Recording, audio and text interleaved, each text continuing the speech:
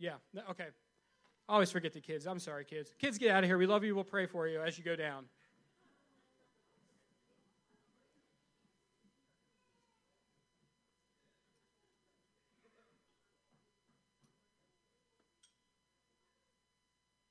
So I wanted to ask, did you guys have moments this week where you recognized that you were having a thought and you said, wait a minute, that's one of those did God really say moments? Did you guys have that this week? Did you kind of think like, wait, I know God said this, but this thought came into mind? Did you guys have any of those moments? Yeah? Okay. Just want to make sure we're awake here. Did any of you guys kind of write down some of the things? One of the things I asked is like very easy to do. Just keep track for a day. Keep track for a week. The number of times when you believe things, you think things, half-truths come into your mind. Did anybody keep track of that this week? I'm holding you all accountable to this. All right. Do it this week. Love you guys. Do it this week. This is important because if we can't recognize who the enemy is, we're not going to be able to fight these battles well. So take some time. When you hear things like that, half-truths, kind of, did God really say that we should do this?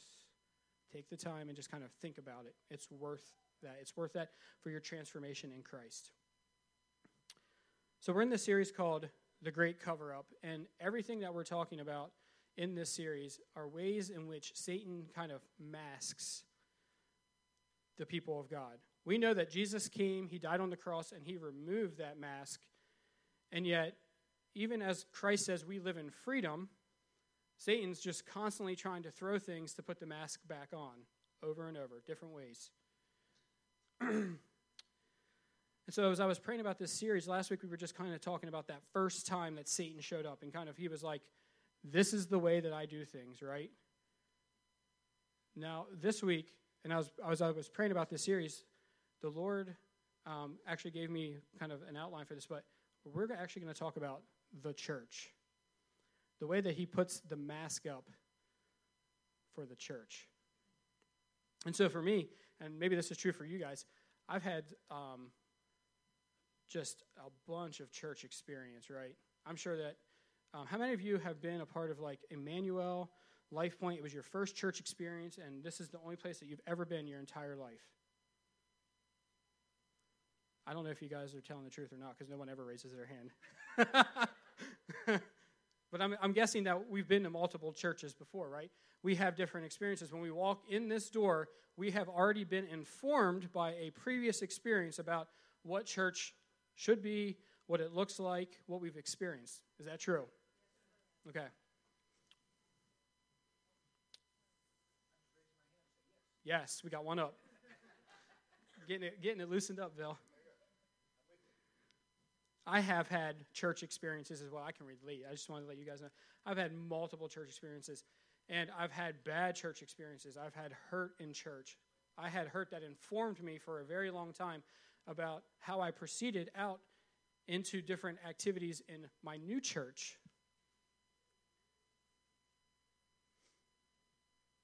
And I was promptly convicted by God that that's not okay. Some of you were at the night of worship and prayer. Yeah, see? Got another hand. If you were there, right? Yeah. All right, perfect. And some of you guys remember back in February, I gave a message. We did a time of deliverance and prayer. And there was a specific thing that wasn't planned, but the Holy Spirit really impressed upon my heart to pray a certain prayer. And what it said was, it was a declaration that as a church family, we would no longer follow a counterfeit vision, but we would not veer to the right or the left, but we would follow the Lord and allow him to lead this body. I don't know if you guys remember that. That was impactful for me because I was up here praying and the Holy Spirit said, you need to pray this prayer. I was like, okay, sure, I'll do it. And then on March 6th, we had our night of worship and prayer, and I don't know if any of you know Pastor Tom Herbert, but he came with his Freedom Group. Yeah, he came with the Freedom Group to be a part of this, and he said this to the oversight team of this church, which is the sabbatical team right now. Continue to follow the straight arrow. You are on the right path. Do not veer to the right or the left, but continue on the path the Lord has taken you on. We have 2 prophetic words in less than a month saying, stay the path. Don't veer from the right or the left. Cast off the counterfeit and go straight. I am convinced through prophetic word, through reading the Word of God, through prayer, through being a part of the community and being part of this fellowship, that there are principalities and powers in this world that want you to believe that the church exists for reasons that God never intended. Can I get an amen? Because if you had a bad church experience, God never intended that to happen, so you have to say amen. I think we've all been there. We're going to take a look this morning in 1 Corinthians chapter 3. We're going to be making our way through the Bible. It's all going to be on the screen, okay? So follow on the screen, but we're going to be kind of taking a little ride through New Testament, Old Testament, and we're just going to be seeing specific churches. The first one we're going to look at is the church in Corinth, and the Apostle Paul is writing to them, and if you read chapter 1 of this, he actually, within the first five verses of the letter, he is exhorting them for doing a specific thing, and he continues in chapter 3, he says, "But I, brothers, could not address you as spiritual people, but as people of the flesh, as infants in Christ. I fed you with milk, not solid food. You were not ready for it, and even now you are not ready, for you are still of the flesh. For while there is jealousy and strife among you, are you not of the flesh and behaving only in a human way? For when one says, I follow Paul, and another says, I follow Apollos, are you not being merely human?"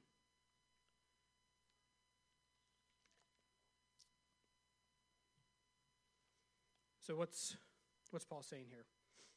First of all, there's a church in Corinth, and he's saying, I can't address you as spiritual people.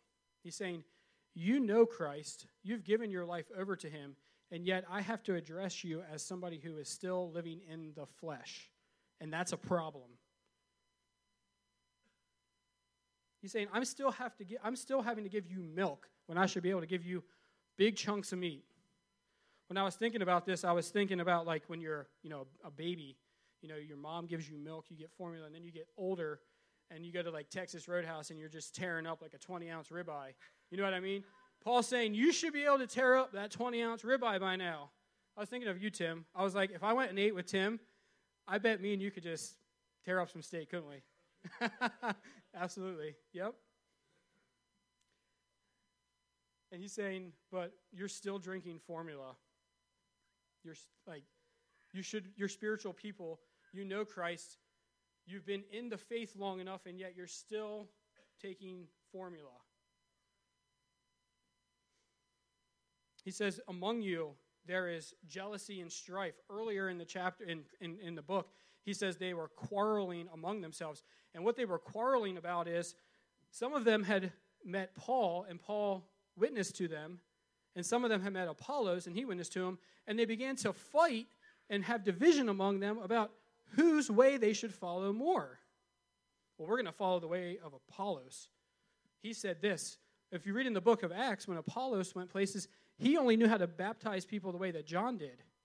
He didn't know about the baptism of the Holy Spirit until another Christian, another one of the apostles came along and said, hey, there's more to this than just this natural, this baptism in water. There's a baptism from the Holy Spirit that you need to know about. And some of them met Paul. And Paul, we know Paul, his encounter, oh my goodness, I can only imagine. If he came and told me about that, I'd be like, I'm a believer. Amen. I believe. But he says, in this, are you not merely being human? You're fighting about things that don't matter. And this is my first point. In the church, I believe that Satan is trying to get us, is trying to get our attention through petty distractions.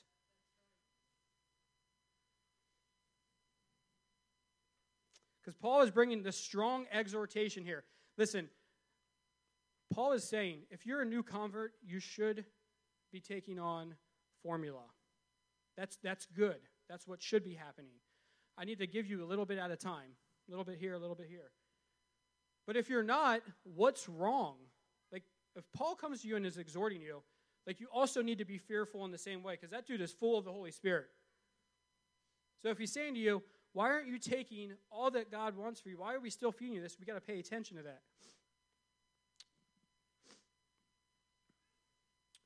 And the thing that I think bothered Paul the most is that they were acting like unbelievers, even though they possessed the Holy Spirit.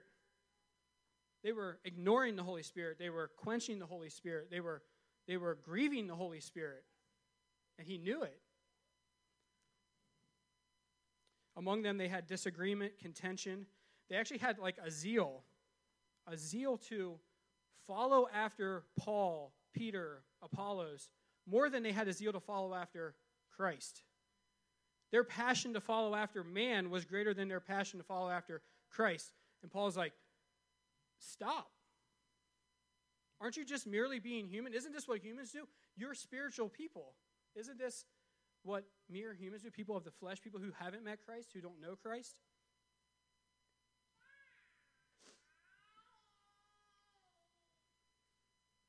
So how does this connect with like modern day church? How does this connect with 1010, maybe the church in America?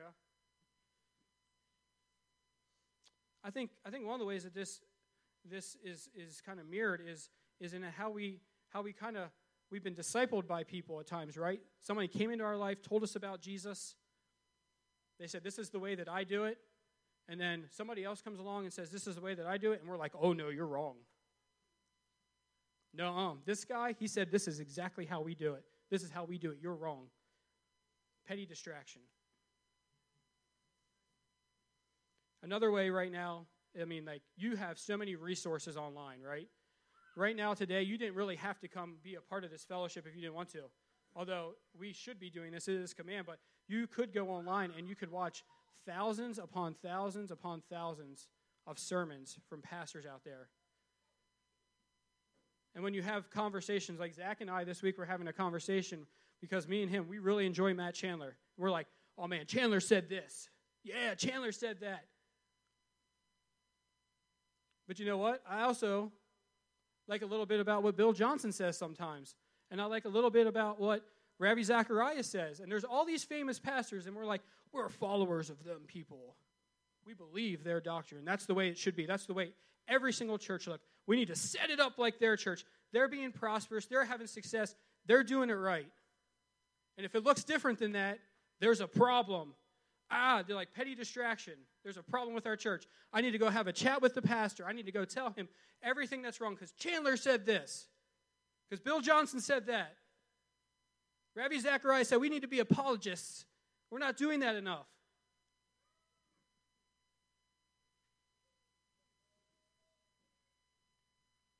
I mean, those people are there. They are resources.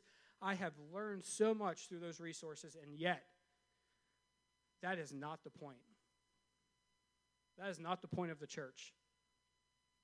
And one of the things I appreciate the most, and I'll just say this, like I said, I'm a Matt Chandler fan, and the first thing he says before every single resource, this is not supposed to replace your local congregation.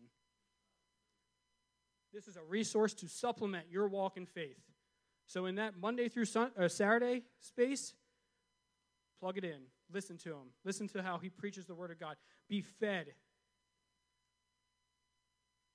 But what we do here on Sundays and what this movement is doing is for this context, for this culture in York County, and what works in Texas and what works in Redding, California may not be how God is moving here in York, Pennsylvania.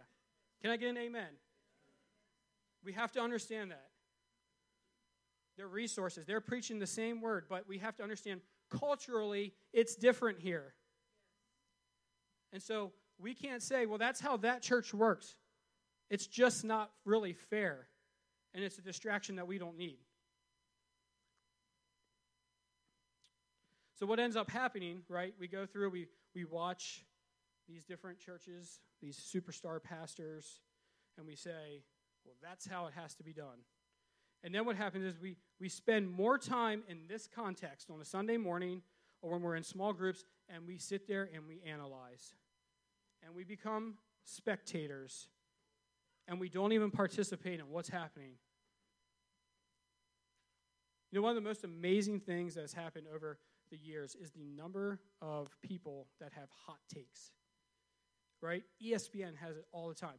I mean, it literally is called First Take, is the one show that they have. And Stephen A. Smith gets paid like $12 million a year to spout off his hottest takes about what his opinion is. It's all about analyzing, right? Analysts on CBS, like I think about football season. I'm a big football fan. Or anything.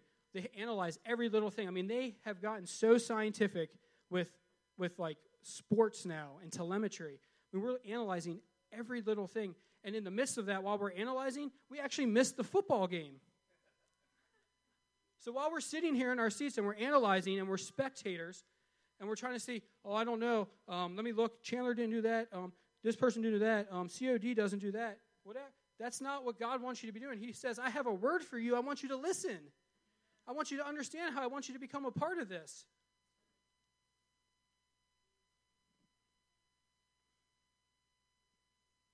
And ultimately, at the end of the day, when that starts happening, when we come and we become spectators, we don't participate, we get totally distracted from what God's doing here. And then we say to one another, or we'll say to our pastors, or we'll just be frustrated. We sit there in frustration, and we just say, I don't even know what we're doing here.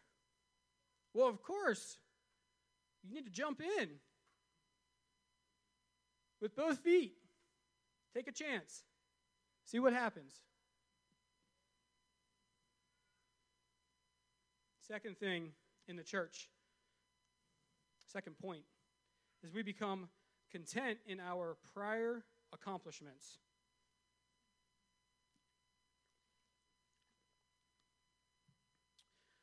We're going to go to Revelation chapter 3, verses 1 through 6. This is for you, Norma. Norma told me last week, why don't we ever preach out of Revelation? I said, I was like, the Lord has something for next week. Just wait, be patient. He said, Jesus is saying this to John, and to the angel of the church in Sardis write, the words of him who has the 7 spirits of God and the 7 stars. I know your works. You have the reputation of being alive, but you are dead. Wake up and strengthen what remains and is about to die. For I have not found your works complete in the sight of my God. Remember then what you received and heard. Keep it and repent. If you will not wake up, I will come like a thief, and you will not know at what hour I will come against you. Yet you have still a few names in Sardis, people who have not soiled their garments, and they will walk with me in white, for they are worthy. The one who conquers will be clothed thus in white garments, and I will never blot his name out of the book of life. I will confess his name before my Father and before his angels. He who has ear, let him hear what the Spirit says to the churches.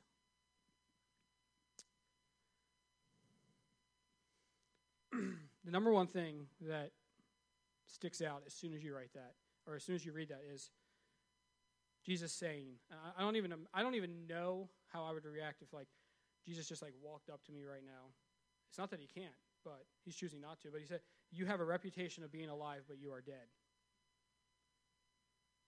Like that would just probably hurt. And so I don't think that Jesus just chose those words, gave them to John, and said, hey, I'm saying this lightly. I think he was saying it lovingly, but I think he was saying it with his authority. And what you have to understand about this place called Sardis, it was once the capital of the ancient kingdom of Lydia. And it was this massive fortress that was surrounded by cliffs. And on the cliffs was like treacherous loose rocks. So if you were trying to come down off the cliffs, you would probably fall to your death. But when people spoke the name Sardis in the area, it was synonymous with the word wealth. So if you said to anybody about Sardis, like the surrounding regions, they would think wealth. Man, that place is wealthy. They are hopping. You know, they were like a commercial highway that would run through there, and they were just a place of wealth. And One of the other reasons for their wealth was that they had a stream that ran right through the middle, and it provided gold deposits for them to mine.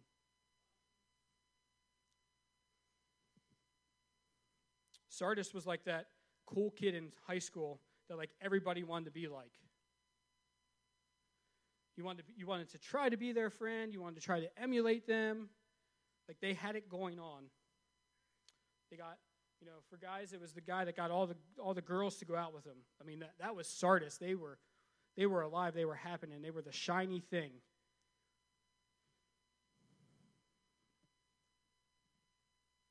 But unfortunately, the great city fell. King Cyrus besieged it, and it's amazing, and yet it is so much a God story, because the way that they took over the city was they did come down the cliffs, but the city was so well fortified that they found a secret passageway. They found an opening to infiltrate and take over the city. And it made me think about the church. Sometimes you can think, hey, we got the walls all around it, but if one person is leaving that door open, Satan can come in and start to begin the work of division. Some secret passageway, somebody not protecting themselves, somebody sitting in anger and letting the sun go down and allowing a foothold in their life. See, this is church. This is church where community matters. What you're doing in your life affects me. It affects what happens here. The other thing that I thought was interesting is there was this stream that ran right down through the middle. And it just made me think about our lives, our hearts, our relationship with the Holy Spirit. When that stream of living water is flowing through our lives, it makes gold deposits in our heart. It tells us about who Jesus is and encourages us and builds us up, and we go through the process of sanctification. Because there were so many, if you think about this, it's the only place in the Bible that you hear about Sardis. Divine reasoning for Jesus putting that place in the Bible. Putting Sardis right there. Because we don't hear about it anywhere else. You will not find it anywhere else in Scripture. He was letting us know. This is the illustration. The bottom line is, though, that the church of Sardis rested on their past accomplishments, being that city of wealth. They had this reputation. And currently, after being taken over, after it being sieged, nobody talked about Sardis the same way. They weren't talking about Sardis as this wealthy place. They were talking about them as a defeated city, a city that had been taken over.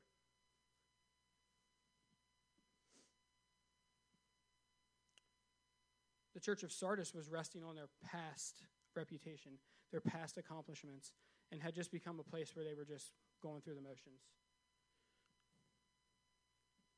I can only imagine, I know, sitting around a bonfire sometimes in the summer, we kind of sit back and we reminisce, and we're like, do you remember that time? Hey, do you remember that time? And I can only imagine the church in Sardis, and the people in Sardis being like, do you remember when we were remembered that way? Do you remember when they thought we were awesome? And sometimes what happens is we do something really great here in the church. We'll do an outreach. We'll see God move, and we're walking around, we're high-fiving each other, and a year or 2 years later go by, and we're still high-fiving about the thing that happened 2 years ago. And we're resting who we are and what God is doing on something that happened 2 years ago. We're resting ourselves on a reputation from way back then. But God isn't a passive God. He never stops working. There's always work to be done. Our men's group studying passivity. Our God is a God of action.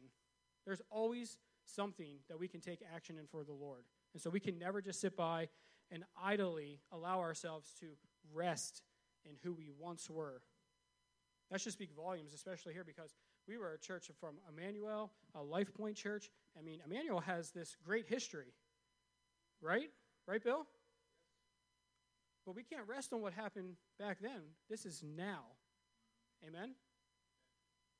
Life Point, we always talk about, when we talk about, the start of Life Point, we talk about it a certain way. But there's something that God wants to do right now. We're a church. We're 10-10 now. But what I'm trying to say is we can't rest on what was. We have to start looking at what is and move forward from there. We need to begin to invite the stream to run right through the middle of this church, the Holy Spirit to come right through here and begin to make gold deposits in here.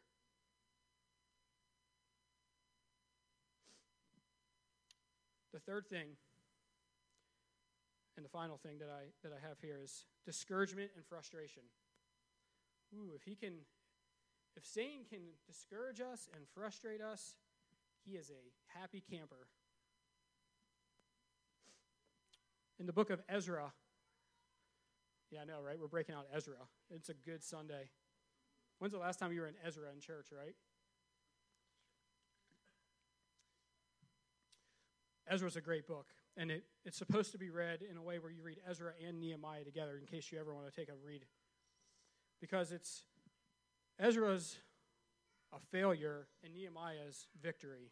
And so that's why you should read it that way. But Ezra 4, 1 through 5 says, "Now when the adversaries of Judah and Benjamin heard that the returned exiles were building a temple to the Lord, the God of Israel, they approached Zerubbabel."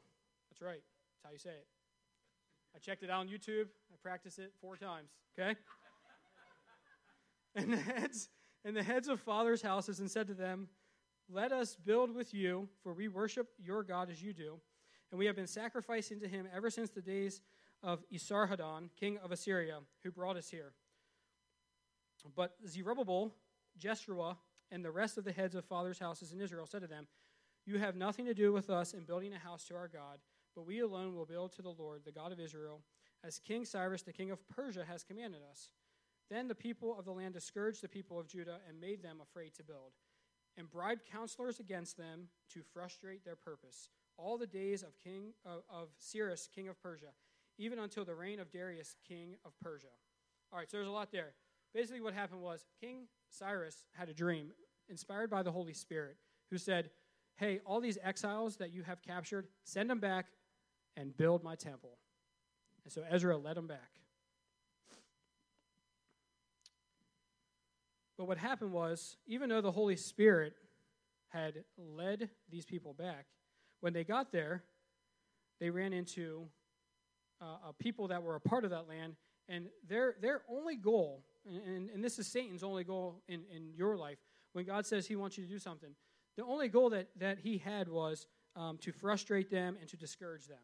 I mean, it literally says that they wanted to make them fearful, they wanted to discourage them, and they wanted to frustrate their purpose. And so if you think about this, God sent them on that mission, right? And if we think about, well, how many went? Well, the Bible says it was 42,360 people in total to rebuild the temple. It sounds like that should not have been a hard task. I know that they didn't have like cranes and construction equipment, but I'm just saying, it sounds like they had enough help. So it wasn't about not having enough people. But when they got there and they were trying to build the temple, they came against resistance. And some of the people of God, some of the Israelites that got sent back, they started, taking bribes. Oh, yeah, we'll change up that plan for this much money. Started making concessions. Did God really say? Did God really say? That's what that means. Did God really say? Yeah, I'll concede.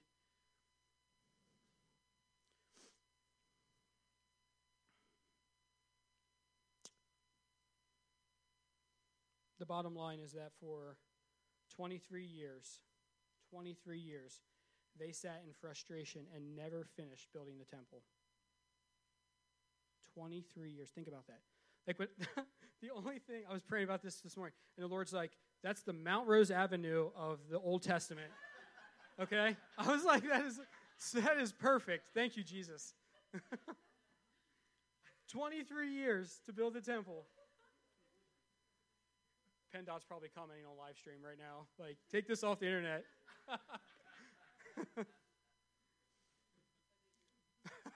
But seriously, please get that fixed. Okay, side note, I probably got 4 tickets this week going through work zones. I'm just waiting for the mail for Laura to get it and be like, hey, this came in the mail. I've been awful. I forgot that they're like, every time you go through, they're taking your picture.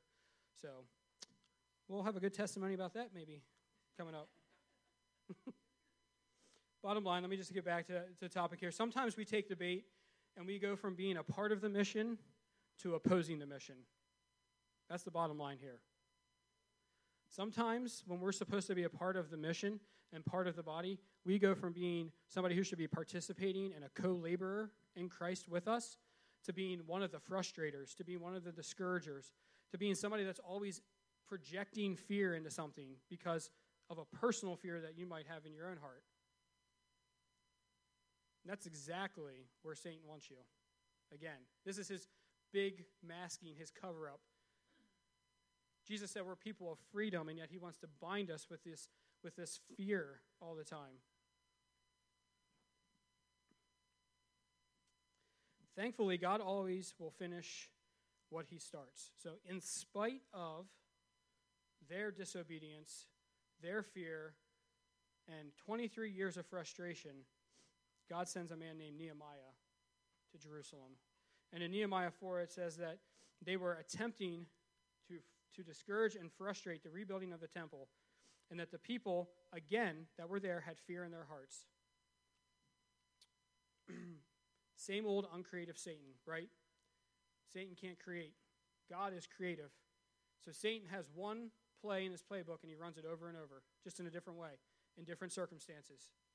So I'm going to send fear. I'm going to frustrate them again. And Nehemiah responds like this in Nehemiah 4:14.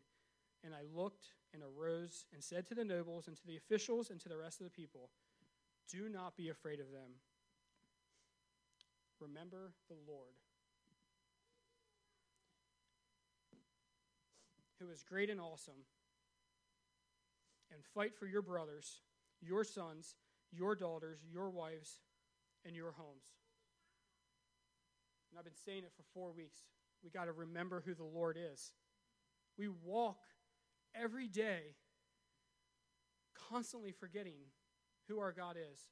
And Nehemiah, a great leader, sent by God, a prayerful man, if you read the earlier parts of the book, stands up in the midst of all this adversity and says, do not fear, remember the Lord.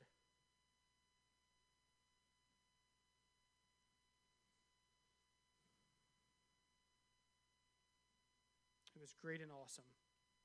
And if you've experienced God in that way in your life, if you've had those memorials set up in your heart about how great and awesome God is, then what it does is it rises, you arise from that place of complacency. You arise from the discouragement and the frustration. In the context of the church, you begin to fight for your brothers and your sons and your daughters and your wives and your homes. Nehemiah was saying, rise up and fight for the thing that God's going to do here. And in the end, Nehemiah 6, if we go ahead a little bit, 15 through 16, it says, so the wall was finished on the 25th day of the month Elul in 52 days. The Israelites were frustrated for 23 years. And Nehemiah, because he remembered who the Lord was, got it done in 52 days. And when all our enemies heard of it, Nehemiah writes, all the nations around us were afraid and fell greatly in their own esteem, for they perceived that this work had been accomplished with the help of our God.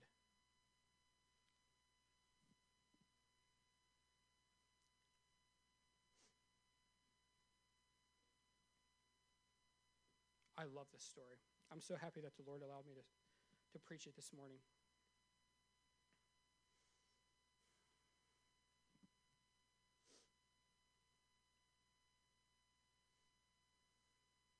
"52 days. Think about that. 23 years is 2/3 of my life. And in less than 2 months, they rebuilt the temple. That is bizarre. That is insane. All because of obedience to God. All because they said, we believe in who our God says he is. It was that simple. We make it so hard and yet it's so simple.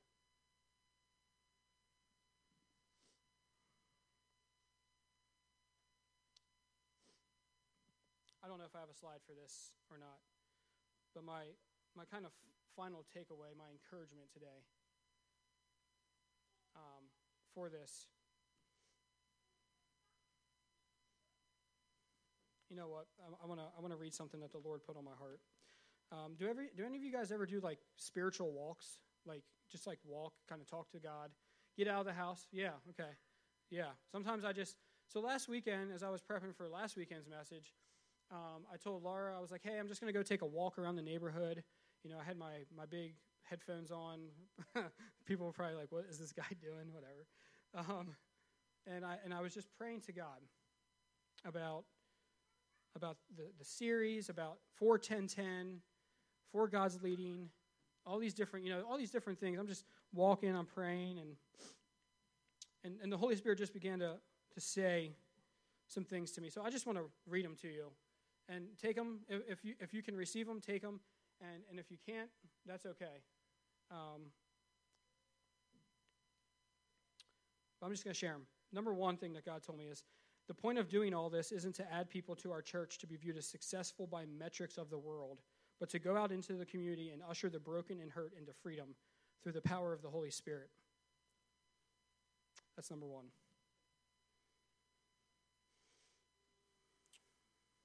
The second thing that God told me was that the great cover-up is that most of us think that the church is for us, but the reality is that the purpose of the church is to tell the world about the glory of God. We are saved for his namesake. Anybody receiving this? All right. And the final one was, as I was praying, as Pastor Dave is on sabbatical, when a pastor says he's going on sabbatical, when he says, I have things I need to work on, when that comes across, immediately what happens is worry, fear, what's going to happen? I mean, what is going to happen? You know, like,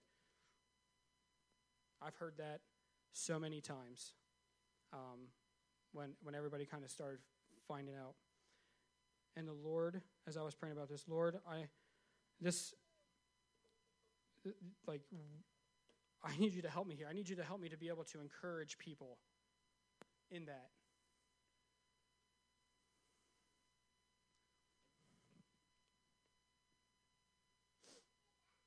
And the Lord said this: we are not going to just merely survive the next 10 plus weeks. Do you know why? Because the head of this church is Christ.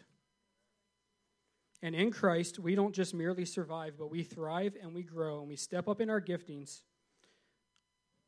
We get untangled from these lies and these hurts and these pains and all this garbage that we've been talking about. And when all of that happens and the body is functioning with Christ as the head, we don't follow man, we follow Christ. And we lose sight of that because we become ultra dependent on the approval of one person. Christ is the head.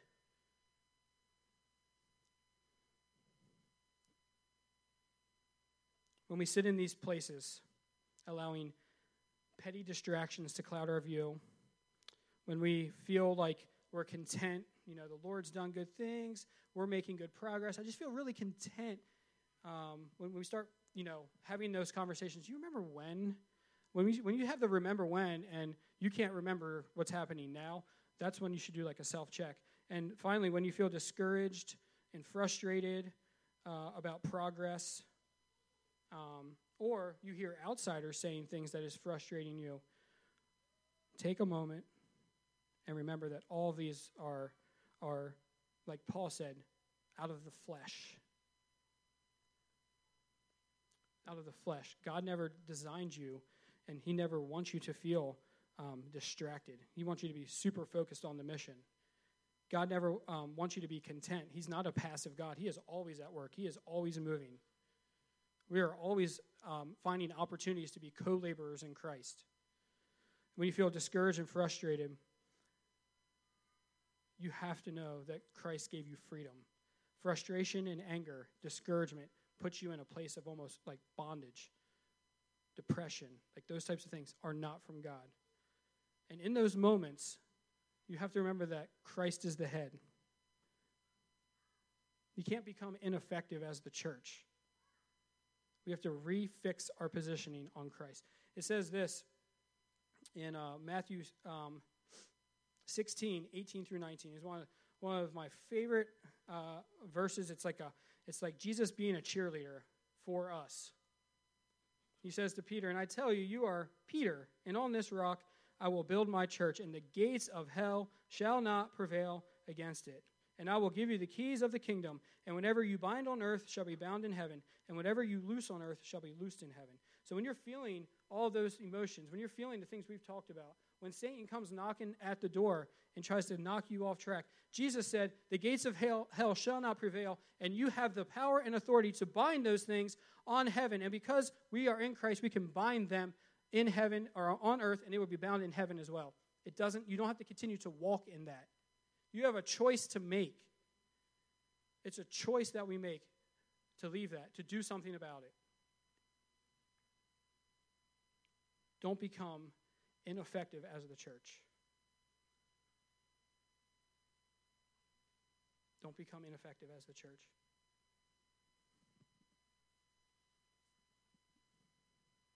Jesus in Revelation is saying to the church, wake up. He's saying, alert, alert. It's like, think nuclear alarm going off.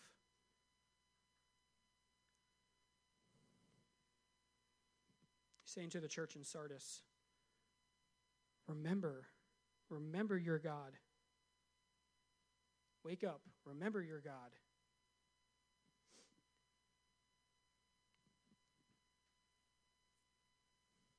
Finally, I want to read Colossians 1:18 through 20. I want to drive home this point that Jesus is the head. It says in Colossians 1:18 through 20, and he is the head of the body, the church.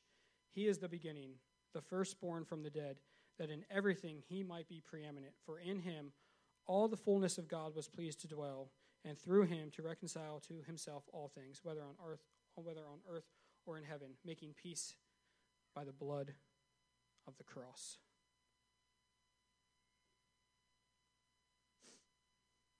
So this morning, we're actually going to take some time observing National Day of Prayer.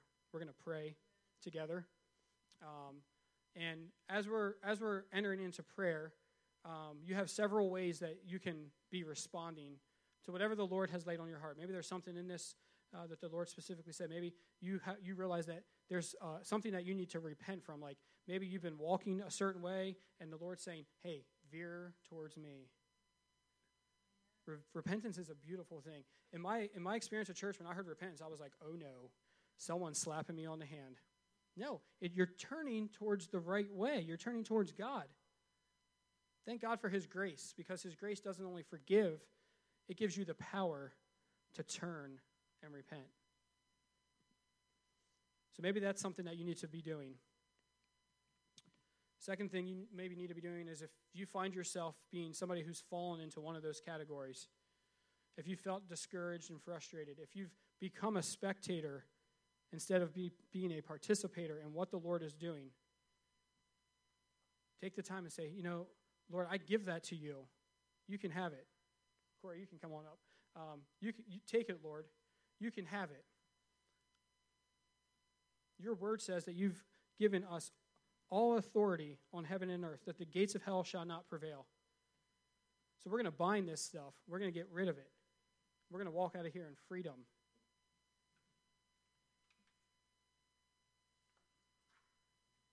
Maybe a third thing that you might need to do is say, hey, I've put my trust in man too much.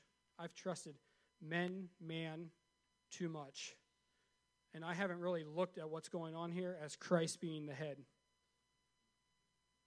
Listen, if you don't know what's going on in our church, that's a personal problem.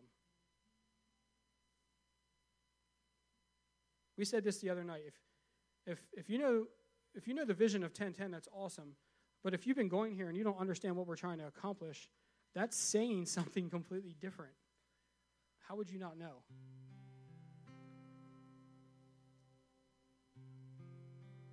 So maybe you need to go before God and say, God, I've been complacent.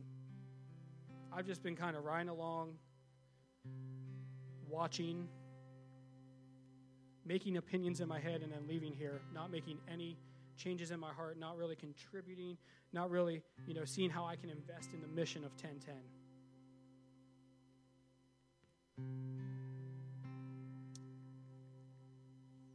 And then we want to observe the National Day of Prayer. And one of the things that the Lord has definitely laid on my heart is He wants this place to become a house of prayer. We know what church looks like, right? In Acts, the early church devoted themselves to what? The apostles' teaching, to prayer, to fellowship. We know what it looks like. We know what it looks like when it's going good. And so we want to become a house of prayer. So we're going to take time this morning and we're going to go before the Lord. We're going to pray for some personal things, some personal convictions. But we want to pray for our nation as this coronavirus thing is happening worldwide. We want to pray for those who are ill, who are sick. We want to pray for the immunocompromised. We want to pray for our leaders. We want to pray, and this isn't a political statement. This is in agreement with the Word of God that we are to pray for our leaders, okay? We want to pray for our president, Donald Trump. We want to pray for our governor, Tom Wolf. We want to pray for our local officials, Mayor Michael Helfich. We have York County Representative Scott Perry, and there's many others, but those are the ones that I kind of was able to collect. There are more, but we want to pray. It doesn't matter. Jesus is not political. He is sovereign, and He knew that those people would be in office. We have a choice whether or not we're going to pray for them and ask God's guidance and wisdom through this time.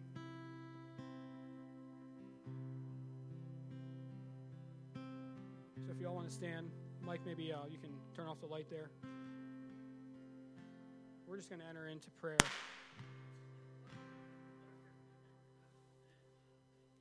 Sorry, guys.